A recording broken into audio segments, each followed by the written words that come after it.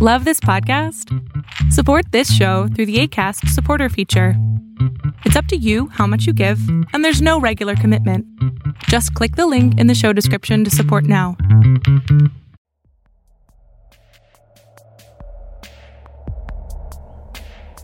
Hello, and welcome to the Outsider Art Podcast, Episode 8, Judith Scott.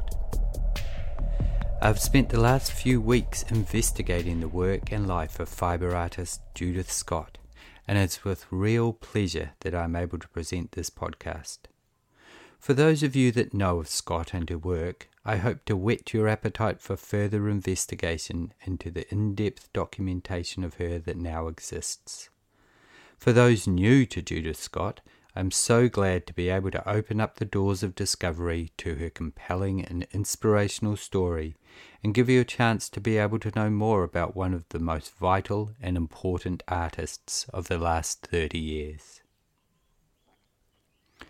As a first up disclaimer, I would like to say that similarly to the work of Adolf Wolfli and Martin Ramirez, I've not seen Judith Scott's work other than in books and online. And as Scott's work is three-dimensional, tactile and textural, I've missed out on fully experiencing the power and physical presence of it. I can imagine that being in a space with Scott's sculptures would be an altogether different way to encounter them, and judging by the way that they have been embraced by critics and audiences around the world, it is a wholly positive and moving experience. I would like to start by setting the stage with a quote from the ever-insightful New York Times art critic Roberta Smith's review of Cocoon, the 2002 Rico Maresca Gallery show of Scott's work. Quote, "Seen in Ms. Scott's first rather overcrowded New York show, the resulting forms are abstract yet fierce, muffled yet extremely articulate or articulated. They range from bulky and bulbous to straight and narrow, and are often wonderfully animated." Smith continues, "The surfaces of Ms. Scott's pieces present the viewer with an extraordinary range of colour combinations and wrapping techniques. The yarn can be spaced closely or widely, obscuring or revealing earlier layers and colours. It can abruptly reverse direction or converge in extensively knotted areas. Sometimes it almost seems stitched, like some kind of rough embroidery or crewel work. In a sense, they are rather carefully engineered three-dimensional paintings. Countering the impression that something has been hidden is the equally strong sense of something turned inside out, and the inescapable impression of a mind and a personality at work creating instances of insistent aesthetic communication." End quote. I think that there are several points within this quote that allow us to further understand the magnetic nature of Scott's work. From a purely artistic perspective, the idea of them being, quote, carefully engineered three-dimensional paintings is something that I think is pertinent in relation to the way Scott worked on her sculptures. Always seated at the same table, up close and physical as she wove and tied her works together, similar to a painter applying daubs of paint with careful consideration. Turning the object on the table to work in multiple dimensions and with multiple senses, sight, touch, smell, and an internal sense of intimately knowing her work. There is a scene in the documentary film Que tienes debajo del sombrero, which translates as What's Under Your Hat, which looks at the work of California's Creative Growth Art Center and Judith Scott in particular. In the scene, Scott is working on a sculpture which features paper tubes, and the physical interaction with the sculpture as she attempts to attach a tube by holding it in place with her head gives a real sense of not only a dedicated artist, but also someone who felt a physical affinity with the objects she was creating. The other part of Roberta Smith's quote that really resonated was the idea of, quote, insistent aesthetic communication. As we look at Scott's biography and delve into her life experiences, it becomes clear that her sculptures and her reasons for and process of making them are insistent aesthetic communication, writ large and emphatically. Judith Scott was born on May the 1st, 1943, and passed away in the arms of her twin sister Joyce in March 2005, aged 62 years.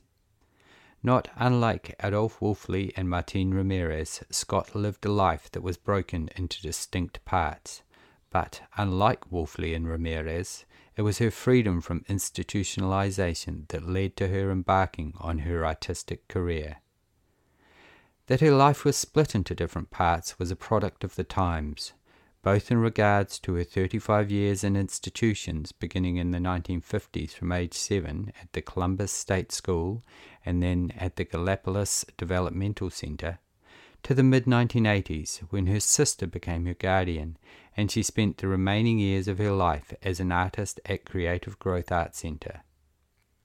Much change occurred in the decades between these two dates, and it was the product of these changes and societal front-footing in civil rights, feminism, and disability rights that formed the society that Scott emerged into in the 1980s. Her institutionalization as a person with Down syndrome was not uncommon at the time, and it was on advice from within the medical profession and the church that it was decided by Scott's parents to commit Judith. Her removal in the middle of the night caused significant and ongoing trauma, undoubtedly for Judith, but also for those left behind, including her parents and her twin sister Joyce. Joyce writes about this in her book, Entwined, Sisters and Secrets in the Silent World of Artist Judith Scott. Quote, "With Judy gone, I was devastated, confused and uncertain, continually praying for a miracle that would reunite us. When that miracle didn't happen, I created for myself a life full of distractions and busyness." End quote.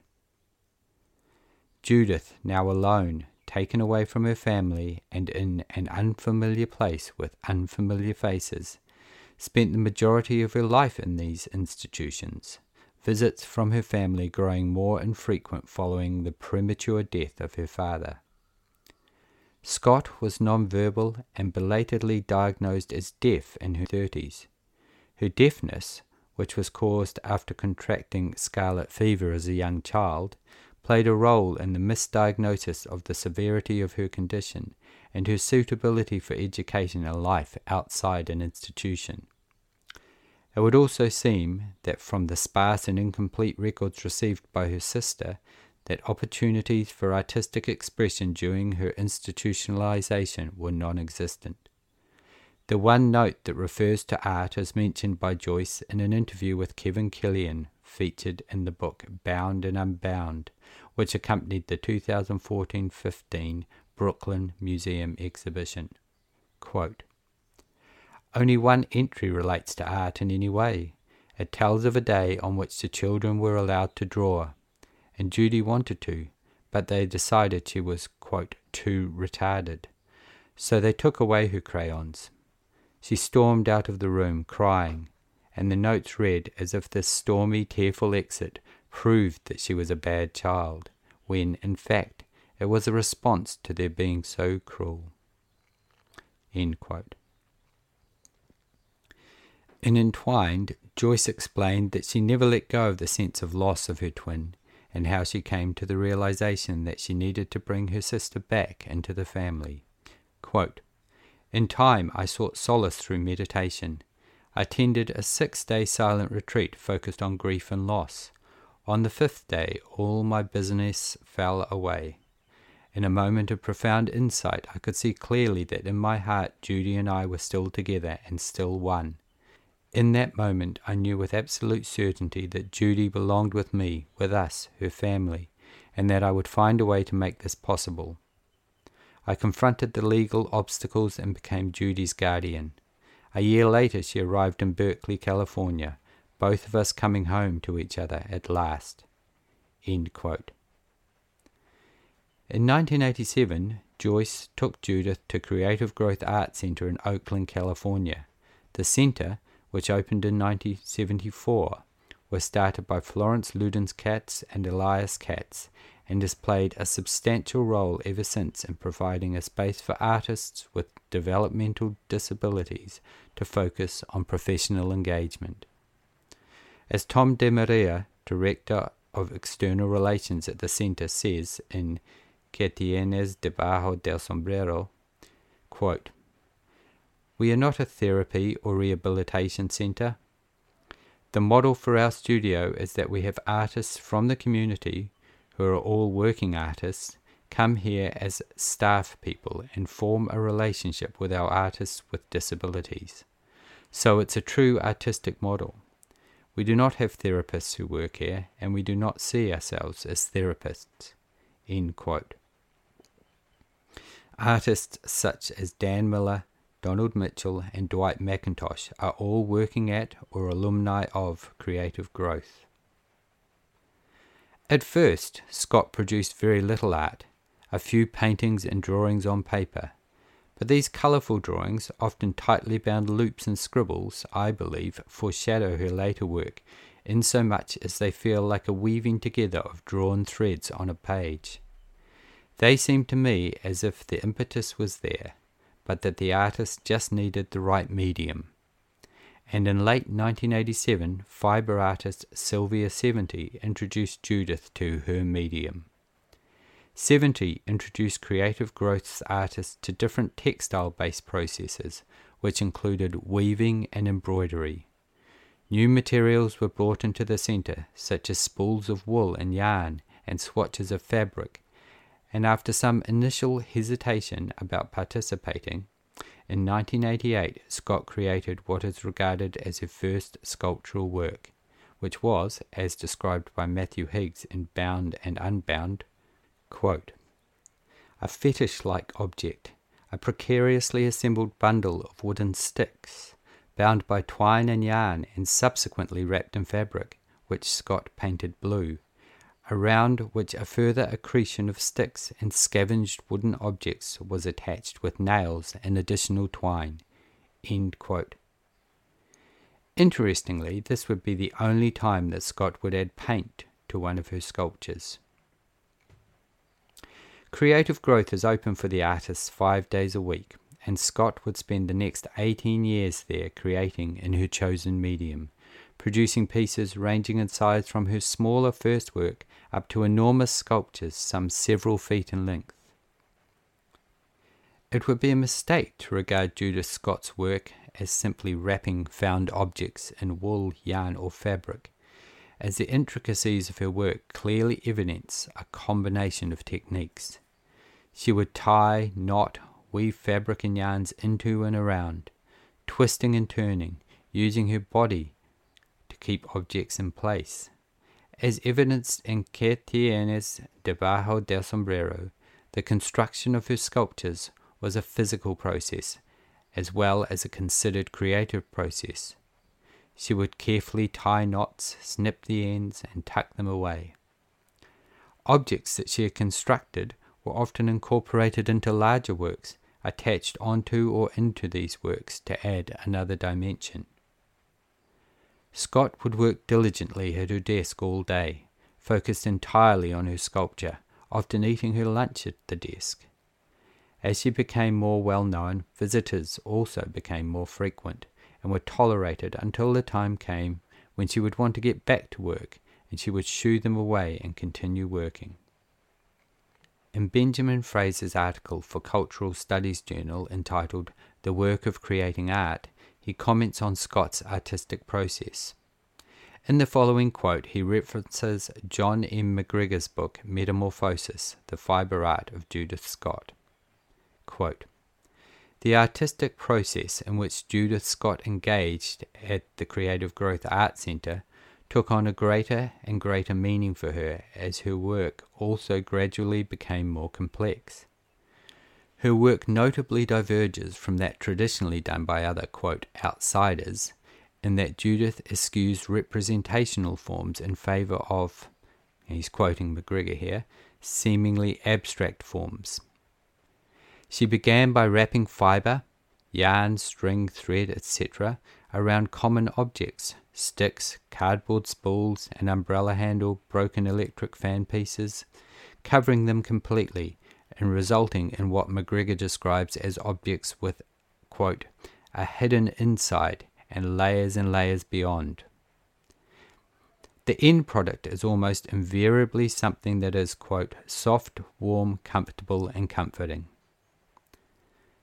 After spending hundreds of hours observing her at work, McGregor has charted out 3 periods in the evolution of her work. Early work, approximating nests and cocoons incorporating traces of the human body. A middle phase centered around poles, pole groupings, pairs and doubled figures. And a late phase constituted by reclining figures and body head forms. Significantly, this ongoing artistic evolution was accompanied by Judith's own growing recognition of herself as an artist. End quote.